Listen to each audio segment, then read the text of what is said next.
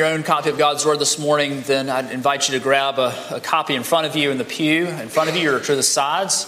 I'm preaching for the ones on the ends, the English Standard Version. We're looking this morning at 1 Peter chapter 3, verses 8 through 12. 1 Peter chapter 3, verses 8 through 12. But before we begin, let's go to the Lord and ask Him for His help. Our Father and our God, we thank you. We thank you for the love that you have lavished upon us and for your grace, for meeting with us this day. We thank you for your word.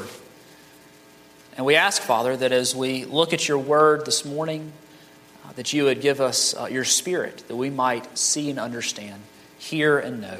I pray all these things in the name of Jesus. Amen. 1 Peter chapter 3, reading verses 8 through 12. Hear now the word of the Lord. Finally, all of you have unity of mind, sympathy, brotherly love, a tender heart, and a humble mind. Do not repay evil for evil or reviling for reviling, but on the contrary, bless, for to this you were called, that you may obtain a blessing. For whoever desires to love life and see good days, let him keep his tongue from evil and his lips from speaking deceit. Let him turn away from evil and do good. Let him seek peace and pursue it. For the eyes of the Lord are on the righteous, and his ears are open to their prayer. But the face of the Lord is against those who do evil. The grass withers, the flowers fade, but the word of our God shall indeed stand forever. Well, our passage this morning is about living a righteous life and the blessing that flows from it. Our passage this morning is about living a righteous life and the blessings that flow from living a righteous life. Verse 10 really sums up our entire passage. We read, whoever desires to love life and see good days. The rest of this passage, and certainly this quote from Psalm 34, really are an explanation of what a life worth living looks like and what constitutes, quote-unquote, good days. Certainly, we would say, who doesn't want to love their life? Who would not want to live a life that is worth loving and worth enjoying? But the reality is that's certainly not everybody enjoys life. Certainly not everybody has a life worth enjoying. By life, I don't necessarily mean livingness, of having a heart that is pumping, but life in the terms of everything that life consists of, our jobs, our families, our relationships, our hobbies, our actions, our thoughts, our intentions, everything that life contains. If you were to ask the world, what does a blessed life look like? What does a good life look like? Certainly the world would have one that is perhaps different than what the Bible would say. Certainly from a world's perspective, the only way that you can be happy or blessed is if you are powerful, rich, and retired. These are the only ways in order to be happy or to have a blessed life. But we have to remember to whom Peter is writing. The context here. Because Peter is writing to folks who are suffering a great deal. You'll remember that the recipients of the first letter of Peter, and certainly his second as well, are what are known as exiles. They are folks who are living in this world but belong to another. They are believers in Christ. Their citizenship is not here, but it is in the New Jerusalem, the new heavens. And they're living in a context and in a culture that is exceedingly ungodly. And they are being persecuted left and right because of their affiliation, because of their union, because they are named with those who love Jesus. They are being persecuted because who they are in Christ. And so when Peter is writing to them about what a blessed life looks like, certainly he is not primarily thinking of perhaps where our minds go when we think about what a blessed life looks like, where I'm comfortable, well-fed, and have enough leisure time. For them, it looks very different. That's what I want to explore this morning. That biblically speaking, a blessed life comes from a righteous life. That a blessed life comes from a righteous life. But when we use the word righteous, we need to back up a little bit. Because we must say that our lives are better when we lead our lives in a way that glorifies God and that is free of sin and that doesn't follow the ways of the world, but indeed follows the ways of the Lord. But we must first say that as Christians, we are righteous. That we are called to live righteous lives. And we sometimes fail in that. But we are and have been declared righteous by God in our conversion. 2 Corinthians 5:21, the passage that I read for the children's sermon this morning. For our sake, he made him who knew no sin to be sin, so that in him we might become the righteousness of God. When we speak of our salvation, our biggest problem is that we are naturally not righteous. We are unrighteous. We are filthy sinners, and each and every one of us has a hereditary and fatal disease that we have inherited all the way back to Adam and Eve. We were not born good people who do good things. And yet the standard for salvation is still 100% righteousness and perfection. That is, that we have to be 100% pure, never having sinned, always fulfilling the law of God and being perfectly holy. And I know from my personal firsthand experience, this does not define me. And neither does it define any of us. And this is the great news of the gospel. That while God requires righteousness to be in his presence, to live forever, to receive eternal life, he has supplied and given to us the righteousness that is needed. Christ lived a righteous life for us. As we look at these elements of living a righteous life, especially in the context of the church, that's the context this morning, we fail at each one of these all the time. And yet Christ has fulfilled the royal requirements of the law, the righteous requirements of the law, so that we who are in Christ would be counted as righteous. He has fulfilled righteousness for us. Have you ever known identical twins? I had a couple friends in college. We were in a fraternity together, Thomas and Benjamin Garner, and they were identical twins. Now, if they were together, I could tell them apart. But you know, in the 4 years that I ate almost every meal with these gentlemen, if they were apart, I could hardly tell the difference. In fact, the only way that I knew is how they greeted me. One was nicer than the other, or perhaps I was closer to the other. And one would wait for me to speak, and the other one would hail me from a distance. I knew which one was which. Now, I don't know that they did this, but I do know this. They played pranks on their teachers in high school, showing up for different classes. And perhaps I don't know that this happened or not, but what if one was bad in one subject and one was good in the other? What if they both showed up and took the test for the other one? And so when the report card came out, it said that each had 100%, a perfect score. One had done it in the place of another. Now, certainly this is an imperfect analogy, but this points us to what Christ has done for us. For he has taken the test of righteousness, and he has lived the righteous life that we have not been able to live. And upon the cross, he paid for our sins. We gave him our sins, and he is accredited to us, accounted to us, imputed to us his righteousness. So that when the Father looks at us, he sees the righteous acts of his Son. He has stood in our place. So what does it mean to have a blessed life? Well, it means to live a righteous life. But first, we must say that as Christians, we have a blessed life because Christ has declared us to be righteous. And therefore, he has given to us life. When we think about what life is here, it is for the believer more than just living. It is ultimately to receive salvation. When we speak of John 3:16, that he might give us everlasting or eternal life, that life is not just talking about heaven. That is something that we receive in the here and now upon our conversion, where we are given new hearts of flesh. And we begin living for the first time. We cannot have a blessed life unless we have eternal life.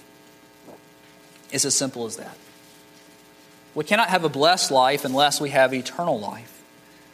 That means we must be in Jesus.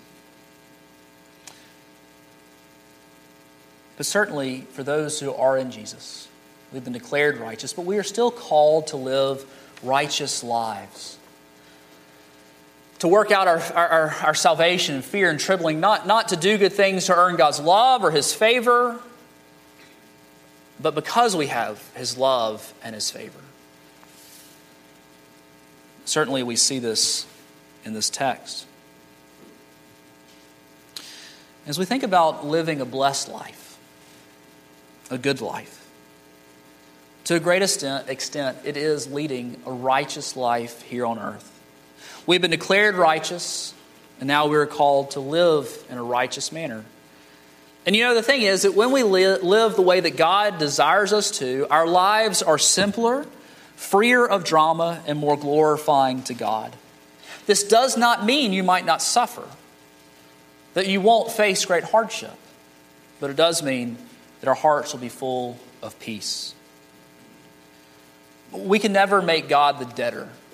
We can never live in such a way that it obligates God to do anything for us. That's not how it works. We don't deserve anything. Anything that we receive is by His grace. Indeed, if you look at verse 9, we read, for to this you recall that you may obtain a blessing. This word obtain is the same word for inherit.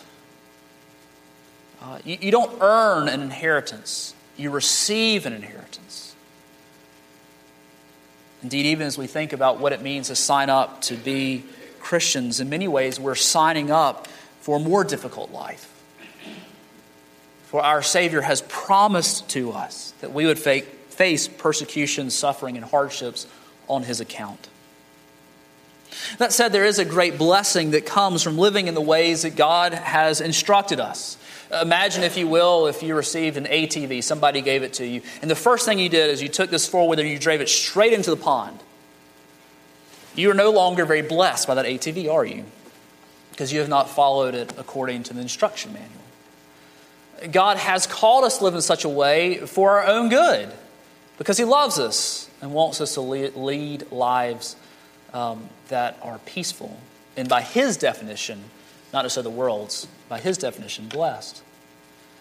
And so when we live in a way that glorifies God, in a way that truly is according to how He desires us to be, our lives are less complicated, and there are great blessings. This, of course, reminds us of Galatians 6:7. Do not be deceived. God is not mocked. For whatever one sows, that will he also reap. This is our third year of having a garden, thanks to several men in our church who have helped us. And you know, looking back, it's interesting. Each year we've planted green beans. And do you know what has come up every time when we planted those green beans? It's the craziest thing. Green beans, actually. And the squash, you know, sometimes the squash comes up, but when it does come up, when we sow squash seeds, it's the craziest thing. Squash comes up. We haven't gotten watermelon one time from the squash seeds. And the obsession sweet corn that we've been growing, and this year peaches and cream corn, it's surprising. We don't get field corn. We don't get a different kind of corn. We get exactly the kind that we sowed. And so it is with life. God is not mocked. We reap what we sow. And when we sow into our lives an unrepentant sin, when we sow into our lives running from the Lord, we should not be surprised when there is strife in our lives.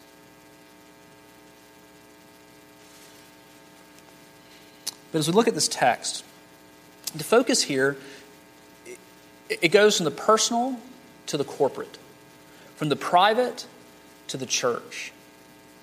There is a very real connection between who we are in private and the health of our local congregation. There's a very real connection between who we are in private and how we are seeking the Lord, seeking to lead a righteous life, in the health, vitality, and even culture of the local congregation. We are called to live privately with the Lord in a godly manner, seeking Him daily. And there are great blessings that come from it. But the context here is that connection of how are you living here and how it affects the local church.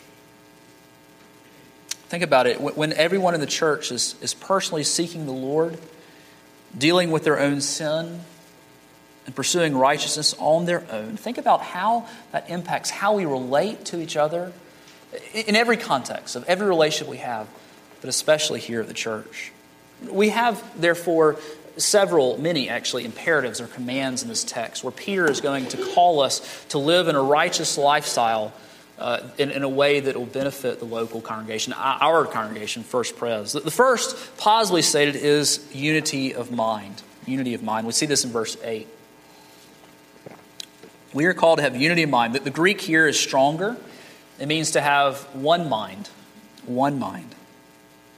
The Lord has blessed our congregation, indeed with every congregation, with different people of different stripes and backgrounds, passions, skills, desires, and vocations.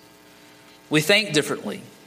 We are called to have the same mind together. So what does it mean when we are all very different from each other? It means to be united. It means to live in harmony with one another, not divided, not pursuing our own agendas or looking out for number one, but standing together as God's people, working together to see the kingdom of God furthered. A united church doesn't mean that we agree on everything. Indeed, I think a united church means that we have widely different ideas and opinions. But when we differ well. We learn from each other and listen. Think about the church, the blessing of the church that is truly united together and living harmoniously. But this only comes when each one of us is seeking the Lord individually, on our own, seeking to fight sin and seeking righteousness. If we're living in sin, if we're living in sin privately, or if there's a famine of God's word in our lives individually, we should never expect to have a united church or to live harmoniously with each other. Think about what happens when you show up with your extended family. And when someone's gone off the deep end, what does it do to the gathering of your extended family, even if you never even broach the subject? It changes it. It poisons it. And so too, as we are of one body, as we are the body of Christ, when one hand is diseased and it doesn't work, it affects the whole body. It affects the whole congregation. Out of that unity comes this next command that we are to have brotherly love for each other. The community of faith, that is a local church, is many things, and one of the most important things is it is a community of love. Not ushy-gushy love, but brotherly love. The agape love, that's the word here, agape love. The agape love that points us and modeled and characterized by and fueled from the sacrificial love of our Savior for us. A love that is not based on zip codes or shared hobbies or high schools or football teams or games or even last names, but upon something that is so much more lasting, the bond that we have in Christ's blood.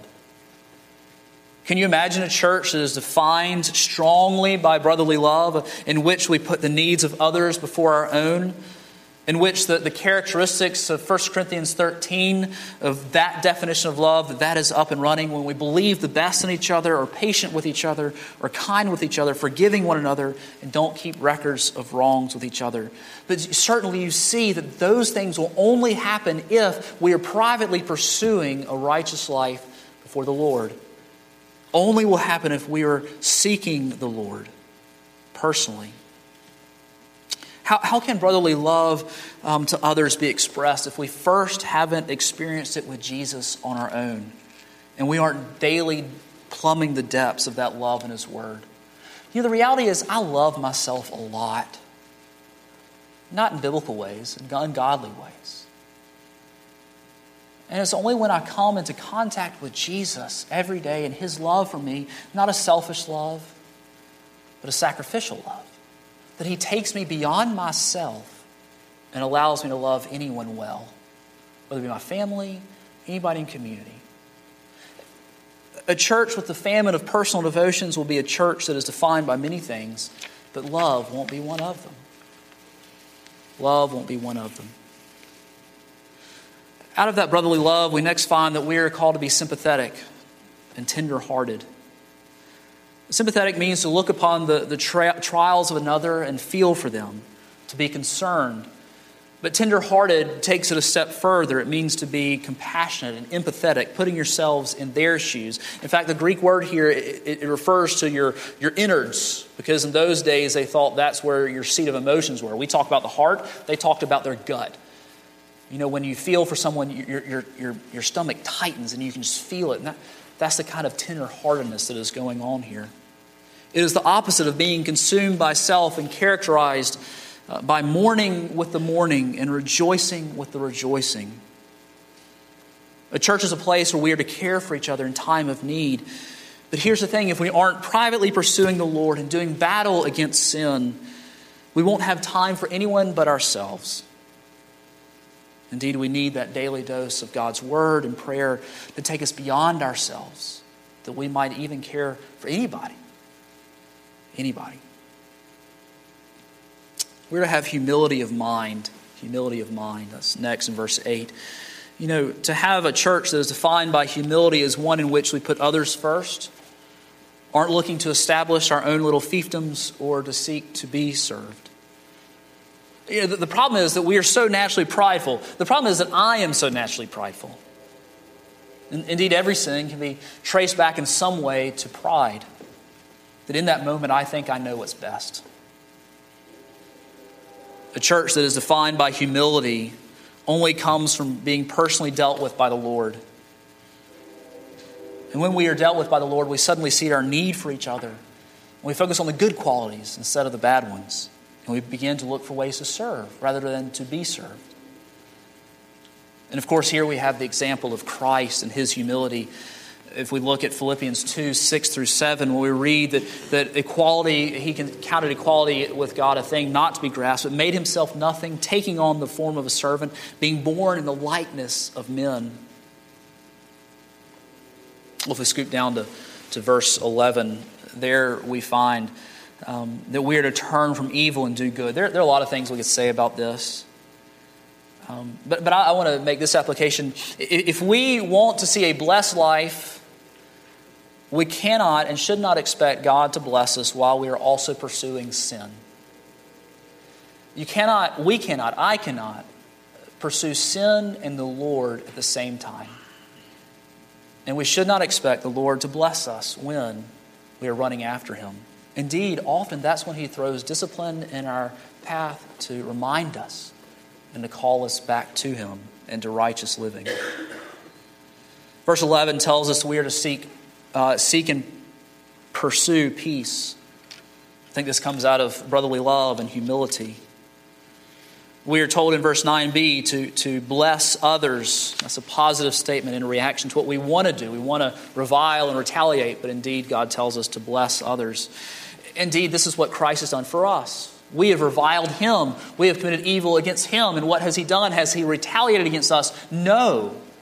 He has blessed us with salvation, that precious gift that can never be earned. We have also several negative statements here. Don't deceive. We can go in a lot of places there, but for the interest of time, I want to go to verse 9 rather. Do not pay evil for evil or reviling for reviling. But on the contrary, bless, for to this you are called, that you may obtain or inherit a blessing. We are called not to engage in retribution. Have you ever been in a cycle of retribution? It's really ugly, isn't it? I remember my best friend and I in 11th grade got tied up. He was wrong, I was right. It doesn't matter because I responded very ungodly. He was the unbeliever, I was the believer. And for 6 months, we didn't talk.